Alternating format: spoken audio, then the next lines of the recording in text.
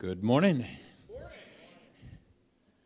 Can everybody do it like he doesn't? Good morning. Oh, all right. I like it. Hey, good to be back with you again this morning. Was here 4 weeks ago, and today marks a 3-week series that I want to just open up the Word of God and why in the world is that we should trust it, okay? The reliability of the Word.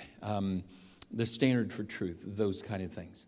But before I get there, I want to let you know that 4 weeks ago when I was here and I was preaching at the end of that 3-week series, I really had a burden on my heart that most of you did not know about. I had shared with the elders, and so afterwards, after that second service, we went into another room and we prayed together. And I appreciated so much.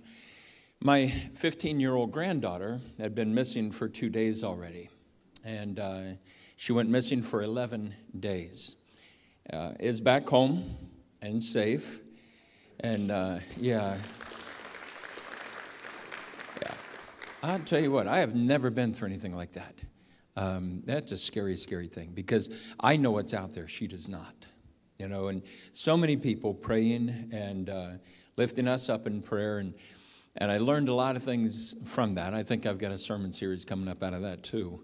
But I think she is not out of the woods, seriously. I mean, there are a lot of things that lead up to something like that. So there's a lot of things that need to be in her life, answers. And I think there's a real spiritual battle that's going on right now. So I'll tell you what, one thing that Satan would love to have, and that is to divide the family, all right? Grab our kids, our grandkids, and divide the church. You know why? Because those are the two organizations that God set up, and the only two in the whole world. All right? He set up the family from the beginning. And if Satan can divide that, he divides relationships and love and those kind of things. And Jesus said, I will build my church, right? So that's his as well. So anything that Satan can do to come in and divide and conquer, that's what he wants to do. And I appreciate so much, many of you have been praying for us as a family. For Lauren, and really, really do appreciate that. I want to enter into a time of prayer, of thanksgiving for that, but then also just our time together this morning. Let's bow together. Father, thank you for your great, great love. So many times we just don't appreciate enough how much you love us, how much you sacrifice for us, how much you weep over us. And then when we do the right things, what joy we bring to your heart. I think very often we just kind of see things from our perspective only, and we need to look at things from your chair. Thank you for the answers to prayer, because many people pray and do not get what they asked for. Oftentimes what they get instead is to go through the hard stuff with the strength that you provide. But I'm living today in Thanksgiving, and I appreciate so much. Lord, also, I just pray for our time together. These are here because they love you, and we're in all kind of different walk in that path. Some are just beginning the journey. Others have been in Christ for 40, 50, 60 years. But each of us wants to express our appreciation, our love, but also just to be able to grow in our faith. So help us to do that as we open your word this morning. I pray in Jesus' name. Amen. How important is it that we place the Bible up as our standard for truth? That's what we're going to be kind of looking at for the next 3 weeks. All kinds of truth that's being presented in the world around us. How do we know what's right and what's wrong? The truth that says, oh, well, marriage might be a good thing. My truth is that I should be able to drink anytime I want to and get drunk and whatever.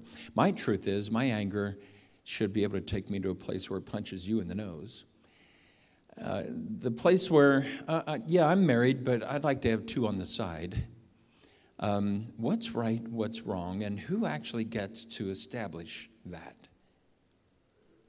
If it's not the Word of God, what is it? Your truth? My truth? Whose truth? And I believe that God settled the issue It's just that we need to keep going back to his word for the answers. Now, I want to share with you this. I'm doing something that I've never been done before in my life, okay? LGBTQ+, okay? Most of you would know what those letters stand for. If not, you know that it's a deviation from marriage and what God has planned. But I am entering into discussions with those who just newly instituted an organization in Delaware County, and it's the newly formed Pride Group. And they were going to do a presentation where people could come and ask and all. Well, I'm interested in that because I have a different perspective than what they do, obviously, okay? And so what I did was that I went to the director of and I said, this is where I'm coming from. And I don't want to create problems. In fact, I just want to be able to say, hey, my opinion would be this. And so what I'd like to do before the first session even is to be able to sit down with the two presenters and just get to know them and have them get to know me so that they would not fear me in the discussion. So that was my approach. He appreciated that. I sat down with the two of them for an hour, got to know them, where they were coming from. The one had been married and divorced 4 different times. The other one is living with. And just all over the map, their different experiences. And so we started talking, and I told them, I said, when I was preaching at Sunbury, I told my people that if you're going to enter into this discussion with anybody, first ask this question: may I have an opinion that's different from yours? I'm just asking for respect with a different opinion. Because if a person says, no, you may not, then end of discussion, right? There's no point in going on. But if I can honestly have a different opinion than yours, then we can mutually discuss this with respect. And that's what we did for the next hour. I met with them over lunch, and we sat and we talked. And at the end of that, I said, you know what we just did? We just disagreed on 4 major points, but we did it respectfully. And that's what I prefer to do. Because I have a different opinion does not make me a hater, does not make you a hater. Let's just respectfully do this. And we got to doing that. Now, their opinion is based on experiences of life, different people that are supposed to be experts in the field, and the Word of God. They go to church. Now, how much of the Word of God they take as God's true word is different from how much I take, all right? My standard of truth is this is the whole thing, God's Word. Their truth is, well, parts of it contains truth, but it's more of a reference book than it is God's Word, okay? So it helps form their opinions, which is different from me, that it guides and leads my opinions. All right? So we were able to do that in a very respectful manner. But our approach, our understanding of Scripture should direct our thinking about truth. Is this right? Is this wrong? Or does the Bible speak to it? And so that's where we keep going back to. Preachers come and go. But Jesus said, my words will never disappear. Heaven and earth will, but not my words. And so there is a standard by which we can live life, and we can know that we put our own emotions under the truths of God's Word. I was 7 years old when I gave my life to Christ, and when I was baptized, I got a Bible at 7.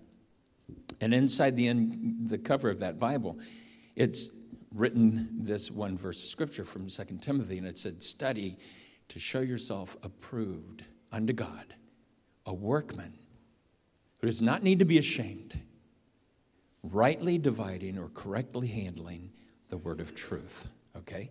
And had that in there. A couple of things right away. Study to show yourself a workman. That doesn't sound easy, does it? You see, we don't get the truths of God just by sitting in church. We get the truths of God because we desire and we chase after and we want to know the truth. And it was Jesus who said that truth will set you free, right? Okay, so those who want to know God want to know the truth.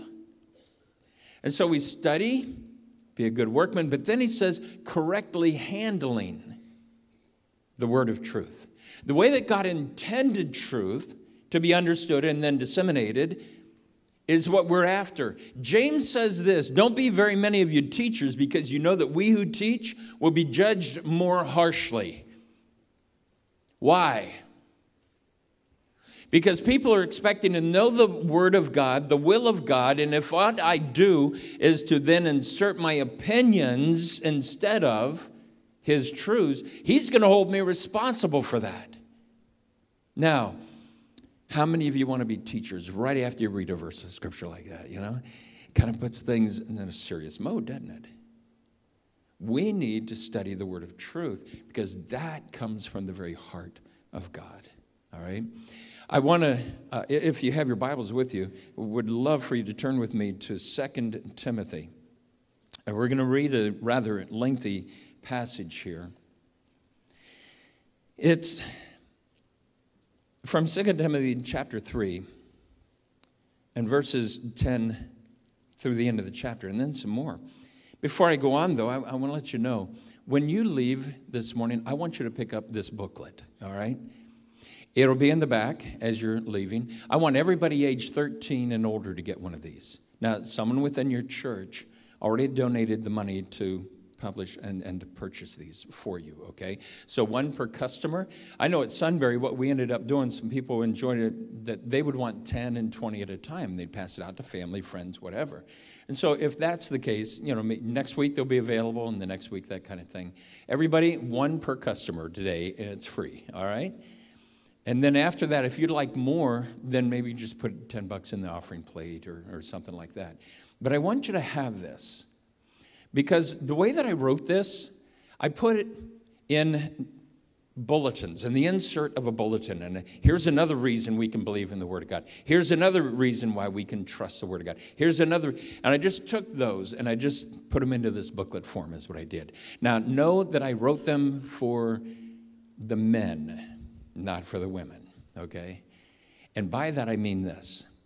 Men are usually not book readers. They read articles, little short spurts, okay, that kind of a thing. You can read one page and put it down. It doesn't depend that you read 10 in a row, okay? You can read one page, put it down. You can put it by your lazy boy. You can tuck it in something in your office, put it inside your Bible. Wherever your reading room might be, okay, you can park it there, and if you've got a couple of minutes, just read another page. They do stand alone, all right, is what I'm saying. So those will be available for you when you leave this morning. 2 Timothy, beginning with chapter 3, verse 10, goes like this, and you have to understand that Paul is about to leave planet Earth. And he says this, "You, however, know all about my teaching, my way of life, my purpose, faith, patience, love, endurance, persecutions, sufferings." What kinds of things happened to me in Antioch, Iconium, and Lystra? The persecutions I endured, yet the Lord rescued me from all of them. What Paul is doing right here with Timothy is saying, you know me. I'm not here to sell something. And people were doing that back then. They would preach a message, and then they would take up a collection. And Paul's saying, you know me. You know the persecutions I went through. You know my integrity. This is what I want you to understand before I leave. Okay? Verse 12. In fact, everyone who wants to live a godly life in Christ Jesus will be persecuted. Stop there for a second. You want to live a godly life? You're living in an ungodly world. And what he's saying is everyone who wants to live a godly life will be persecuted. What Jesus said was something like this. A whole lot of people are going to hell. Place of destruction is what he called it in the Sermon on the Mount. But he said only a few are going to find the straight and the narrow way. Only a few. If that's the ratio, no matter when the earth and what the generation, then always people of righteousness are going to be in the minority. And so the majority doesn't like to be funneled into the truths of the Word of God, okay?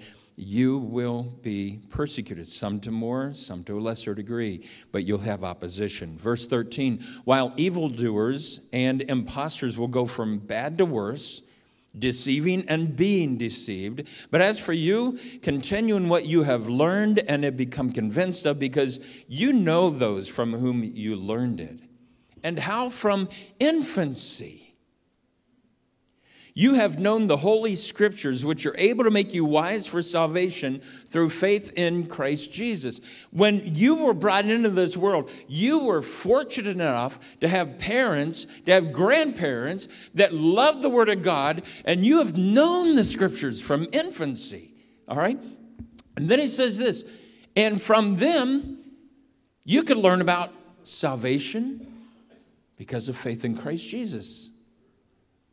You see, all of the Old Testament points to Jesus. All of it. From Genesis 3:15, the first sin that comes into the world, God promises a Savior. Through Abraham, all the nations of the earth are going to be blessed. Through David, which then gives prophecies about our suffering Savior on the cross. To Isaiah, the prophet, that then says, this is what's going to be taking place. All the way down, it points to Jesus. And he says, even just the Old Testament, it pointed you to salvation in Christ. All right? So that's how important it is. And then he comes to this passage and he says, all Scripture is God-breathed. Not part of it. Not some of it. It's the pleroma. It's the fullness. It's everything that's in Scripture is what? God-breathed. It's expiro. Now, we get the word expired from that. And the reason for that is because when a person dies, expires, they are breathing out their last breath. It's the same kind of word. God breathed the word. All Scripture is God-breathed. That's what he's saying. So I think that's huge for us to grab a hold of. Now it's useful for teaching, rebuking, correcting, and once again, training in righteousness. You'll see this word righteousness again.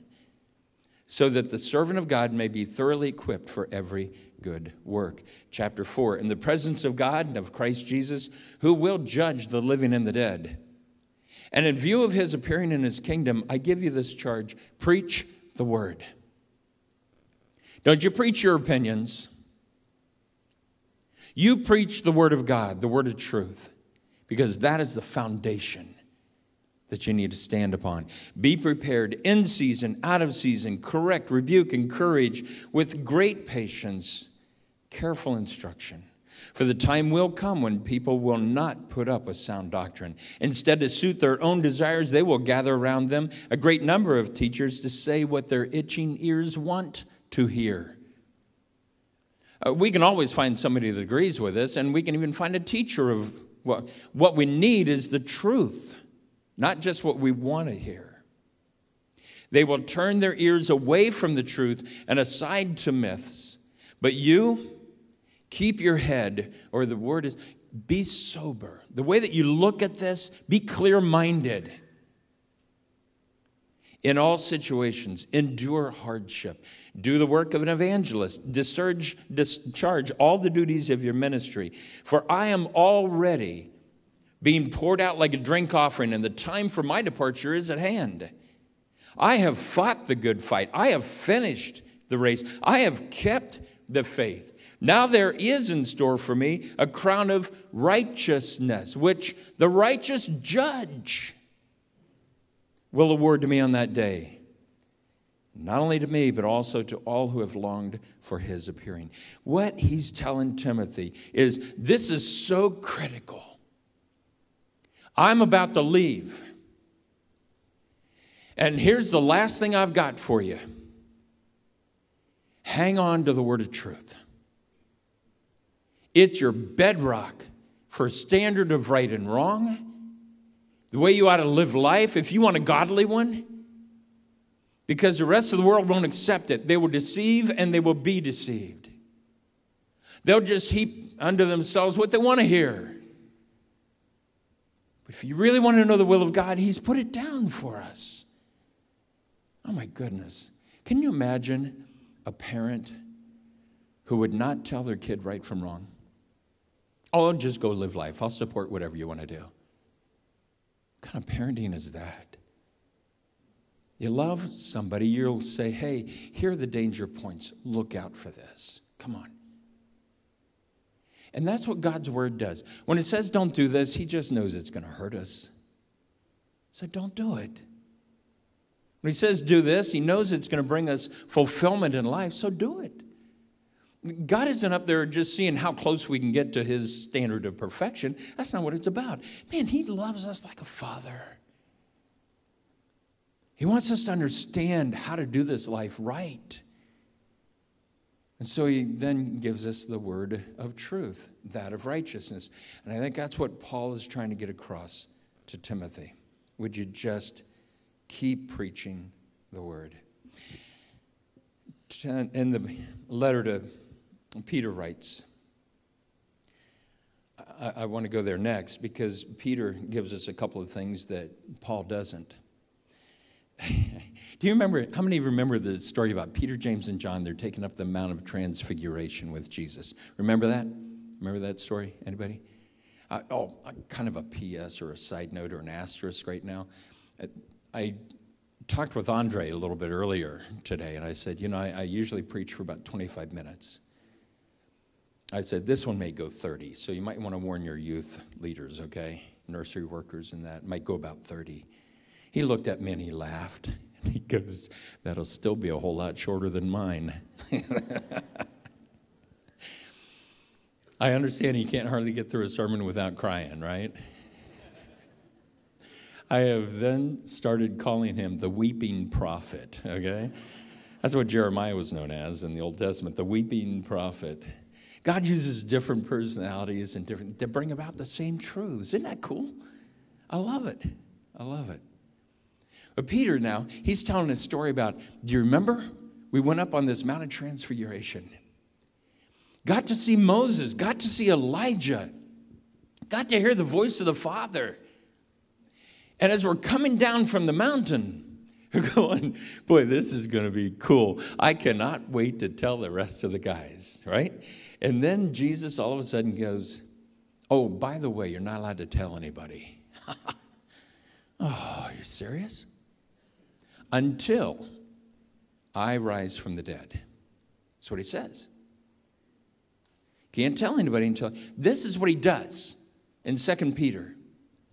He makes reference to this and he says, do you remember the time when we had this awesome experience? But then he goes on and he says, but we have something even more important than your experience, my experience, and that is the word of truth. Made more certain is the way he says it. And this is how it goes. And in 2 Peter in chapter 1, he says, above all, you must understand that no prophecy of Scripture came about by the prophet's own interpretation. For prophecy never had its origin in human will, but prophets, though human, spoke from God as they were carried along by the Holy Spirit. There's an interesting word here in the Greek. They were carried along by the Holy Spirit. This word is used in classical Greek and other ways, but the most common is when it's used of a ship that is blown by the wind, that is carried along by the wind. It's just a cool image that you can just picture. No motorized boats back then. You either rode the thing or you caught a breeze. And that wind drove the ship. And that's what he's saying about the Holy Spirit. They didn't think this stuff up. It's not man's best effort. It's not just a reference book. The Holy Spirit drove these men, used them in their personalities, their cultures, their time. But it's the Holy Spirit who drove these men along. I think that's awesome. It just kind of helps me to understand how it is that God put this together. Next week, we'll take a more detailed look as to how it actually did get put together. But behind it all is that driving force of the Holy Spirit. And then in 2 Peter in chapter 3, he kind of answers a question probably most of us would have. And that is, Do you think they knew what they were doing when they were doing it? Do you think they knew they were writing Scripture? And Peter speaks to this. He says about Paul, he says he writes the same way in all of his letters, Paul does, speaking in them of these matters. His letters contain some things that are hard to understand. How many of you find Romans just a little bit hard to understand, yeah? And some of the other things, Paul was different from Peter. Peter was a fisherman growing up. Paul had the advantage of all the education. And sometimes he writes for the deeper guy. And Peter makes reference to that, and he says, speaking of his letters contain some things that are hard to understand, which ignorant and unstable people will distort. They'll take something that's difficult by Paul, they'll insert their own thing into it to prove their own bias, which ignorant and unstable people do, is what he said. All right? And then he said this, which ignorant and unstable people distort as they do the other scriptures. Ooh. To their own destruction. What he has just said, and he uses the word scriptures there in the Greek, the same word for the Old Testament. He said, Paul's writing these things. People will distort it just like they did the other script. He puts Paul's writings on the same level of the Old Testament. Awesome, isn't it? I think they know. Jesus said, the Holy Spirit will come upon you and he will guide you into all truth. And I think this is what he's talking about. There will be a new testament, a new covenant, a new will that's brought in by the apostles, by the New Testament. And then the last part this morning is just the credibility of Jesus.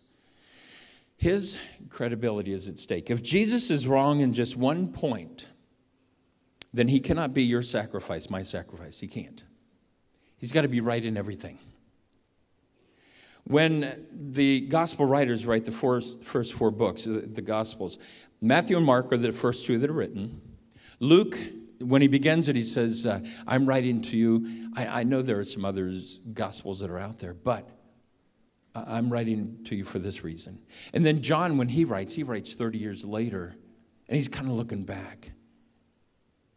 And when John writes about the coming of Jesus into the world, he describes him as the Word who became flesh, dwelt among us. And then he says this, and he was full of grace and truth.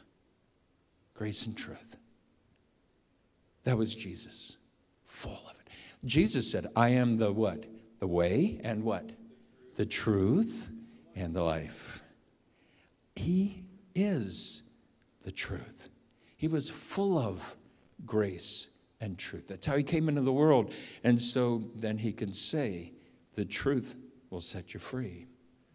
As he's talking at one point, he goes, and you know that Scripture cannot be broken. He just kind of breaks into this thing, and right in the middle of it, he says, and you know Scripture cannot be broken. It was an understood thing.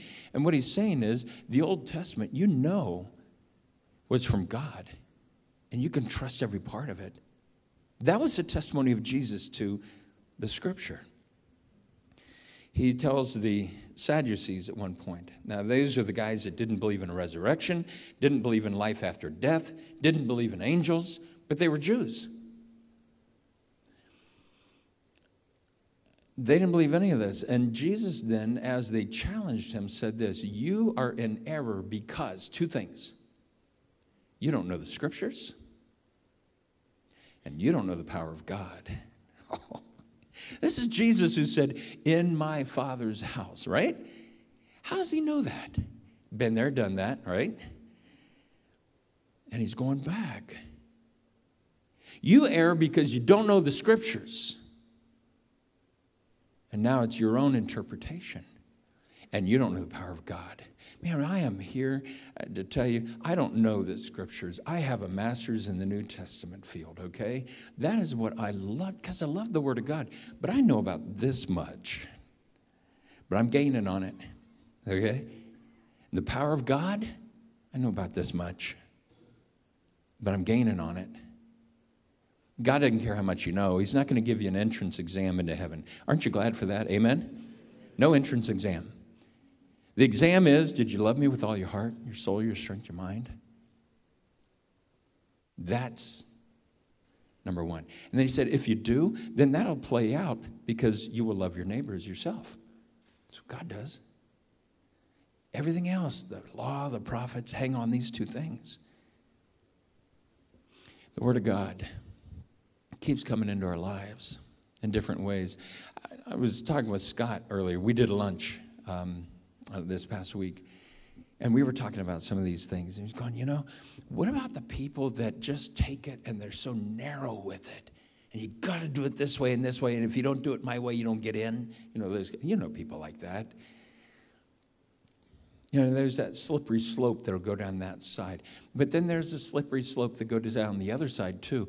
The ones that believe that it is not the Word of God, that it was not inerrant, that it was not infallible. And if it starts off with errors, what about that slippery slope? Well, which parts are you going to pick and choose? I don't like that part. We're just going to, But what God wants us to see is this is His Word, it's His truth, it's His love letter that then as a parent says, oh man, if you want to do it and do it well, this is how you do it. This will hurt you. This you'll love. And He just does it as a father. He wants us to know the truth because that truth will set us free. Here's my last point. The rich man and Lazarus. Anybody remember that story? The rich man and Lazarus? Yeah. Jesus does not say this is a parable. Number one. He says there was a rich man who received all kinds of good things in this world. And there was this poor man, Lazarus. And he just longed to eat from the crumbs that would fall off this guy's table. He was so poor, he was so wretched that he had sores all over his body. And in fact, it was so disgusting that even the dogs would come and lick his sores. It's described that way. So you have the rich man that dies, and you have Lazarus that dies. He says Lazarus dies, the angels come and take him up into Abraham's bosom. They take him into the place of paradise. Doesn't name the rich man, does name the poor man. He just says the rich man also was carried away. He went to the place of torment. And while there, God, for some reason, allows this one in torment to see what's going on. And he sees that in Abraham's bosom, the paradise, that poor man, Lazarus, and he says, Abraham, would you allow him to just dip his finger in some water and put it on my tongue because I am in such torment? And Abraham says, no, you can't do it. Besides, there's a great gulf fixed between the two, and we can't cross back and forth. It can't happen. And he says, well, then, Abraham, how about this? Would you send Lazarus back to my family? I've got 5 brothers back there. I resonate with that because I have 5 brothers. I've got 5 brothers back there, and I do not want them here. Now, some of the buddies I would run around in high school used to joke about hell and say, well, if I'm in hell, at least my buddies will be there and we'll just all drink up, right? Not happening. We generally will laugh about things that will scare us, or we don't understand, or we don't want to understand. But that's not happening. He says, would you please send Lazarus back to my 5 brothers? And Abraham says, no, can't do it. They have Moses and the prophets. That ought to be enough. He says they have the Old Testament scriptures. That ought to be enough. And the rich man says, no, but if somebody rises from the dead, they will believe, and they won't come here to this place of torment. And again, the answer comes back. They have Moses. They have the prophets. They have the truth of the Word of God. And if they don't believe that, they won't believe even if somebody rises from the dead. That's how important the Word of God is. I'd love for some of my family and friends to have this miracle just stand in front of them so that they would believe. But what is said is they have the truth. If they want the truth, they'll pursue the truth. It will set them free.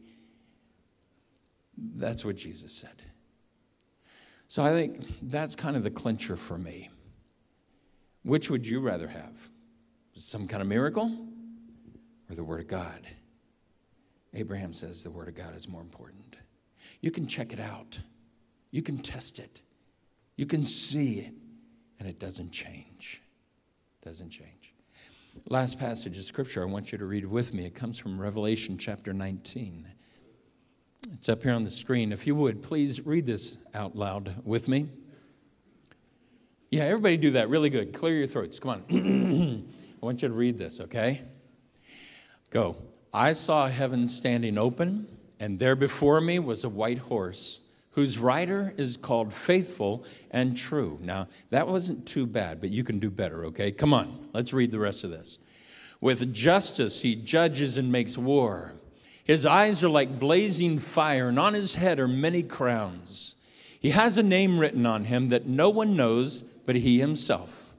He is dressed in a robe dipped in blood, and his name is the Word of God. How important is that? When he comes back, he's going to judge in righteousness. Which righteousness? Which truth? The one that he gave to us. One that the rest of the world really didn't want to hear because they'd have to change their lives. The one that if you're pursuing godliness and righteousness, you want to know. Because that's him. He is the Word of God. Would you bow with me in prayer? Please, Lord, help us to understand the world is going to do what they think is right. The old scriptures, the Old Testament make reference to that, and when each man did that which was right in his own eyes, and it seems that way today as well. Oh, Lord, help us to measure our emotions and our decisions by your word, not the other way around. Help us to trust you, that you not only can put it together, you can hold it together. And it is such a beautiful release when we know what your will is and we do it with all of our heart. Father, help us this week to read your word and to gain a measure from your Spirit that we need. We pray in Jesus' name.